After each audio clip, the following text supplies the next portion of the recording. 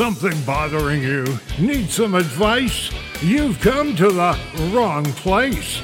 But since you're here, it's time for the Really Bad Advice Podcast.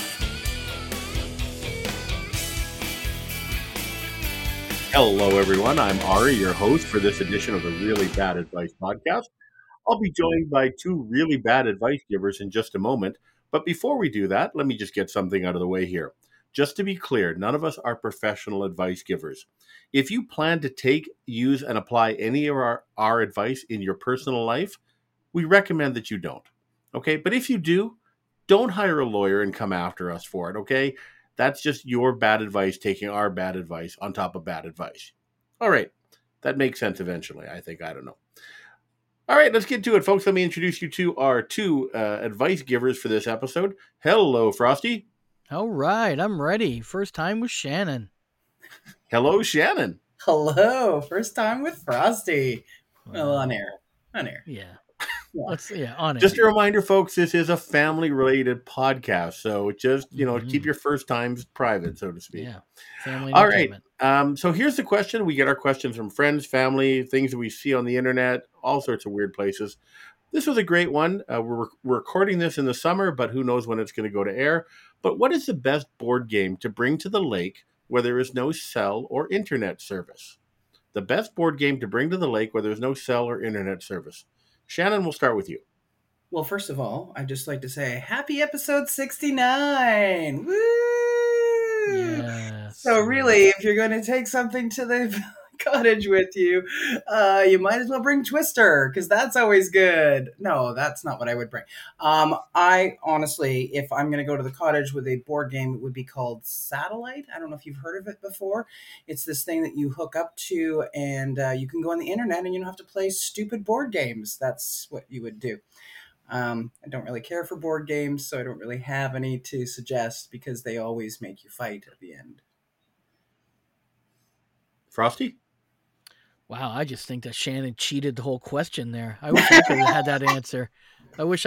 For me, I had three. I have, Cards Against Humanity. Really, it depends on who's at the lake with you, especially if your grandparents are there. Cards Against Humanity is great. To ever have a grandmother or nana say felching or tossing salad and then have to explain to them what that is. That's number one. Number two, Risk. If you have a lot of international players, if you have some Germans, some Polands, maybe some Americans, Risk can cause some fighting. Or thirdly, Scrabble is very good, because if you don't have your cell phone, you can't cheat. You have to know the words. You can't look them up. Great advice. And Shannon, we are going to come back to you and get a board game. We'll give you a moment to process that for a second. For me, I like to do what I call the random grab bag of board games. I like to go garage sailing a week or so before we go to the lake, and I'll randomly buy board games from people's garage sales, and not even knowing if they have all the pieces, or let alone the instructions. And you get to the lake, you open it up, it's just a surprise, right? Monopoly has no boardwalk. It's only got 3 houses. You have to make up your own pieces. Like, nobody can be the thimble, so somebody has to be the sugar cube. There's all sorts of options. And it's just generally a great time for when you have to spend 3 to 6 weeks in that gulag known as the lake. Yeah, just turn it into a drinking game. Every time you're missing a piece, you have to take a shot. I like this game. That works too, particularly with the grandchildren. Yeah, they can drink you under the table. They can drink too. It's the lake rules. Who's going to the lake for that long? What a nightmare that would be. I don't. Board games are just. I found this one to be an odd question, because I don't care for board games. I think that it's in the word boring, right? Boring, not to want. Yes. Yeah. So. Yeah, I can't really think of any board games that I would play. So, Shannon, we're going to give you the alternate chance. And just remember, right. Be gentle. What does Shannon like to play with at the lake? I don't go to the lake. I don't like the lake. Goes to Shannon. That's right. I am the lake. Read into that. Yes. People have to come to Shannon. That's what happens. Well, yeah. Lots of toys. Tub toys. No, I don't.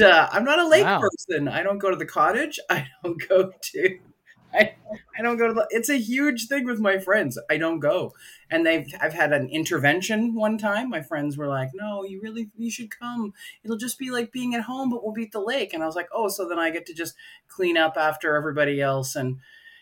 Have to worry about everything being put away before everybody else. The problem with the lake is simple. People get drunk, then they play these board games, and someone cheats, and then someone accuses someone of cheating, and then there's a fight, and then someone jumps over a fire, and then pieces of the board get in the fire, and then people get angry. So I say just avoid board games, right to cocaine and meth. Just jump into it, go full force.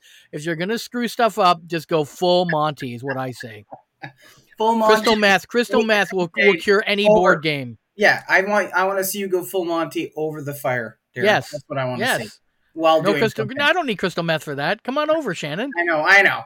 Long weekend in August. Exactly. I'm just worried, Frosty, that you'd burn the wrong log. Okay, I will always burn the wrong log.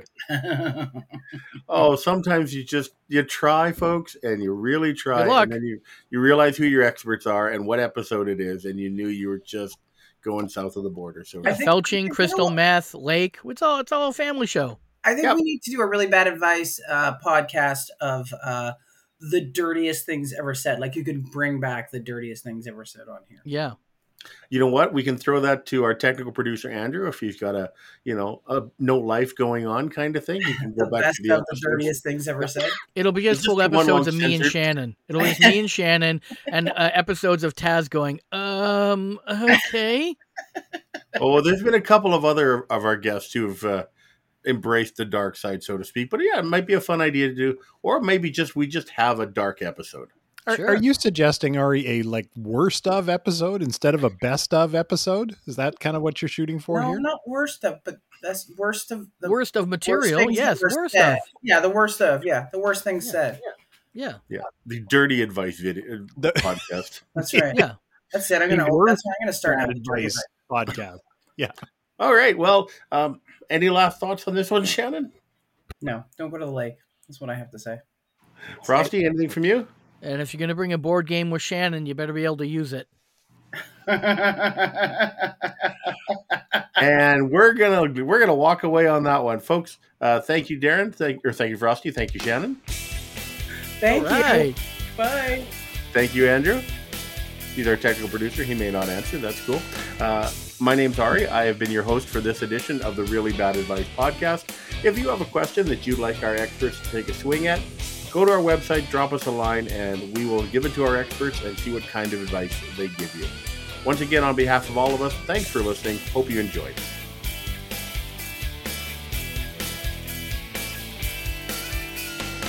That was the best advice we could come up with. Check back next week for another episode of the Really Bad Advice podcast. And thanks for listening.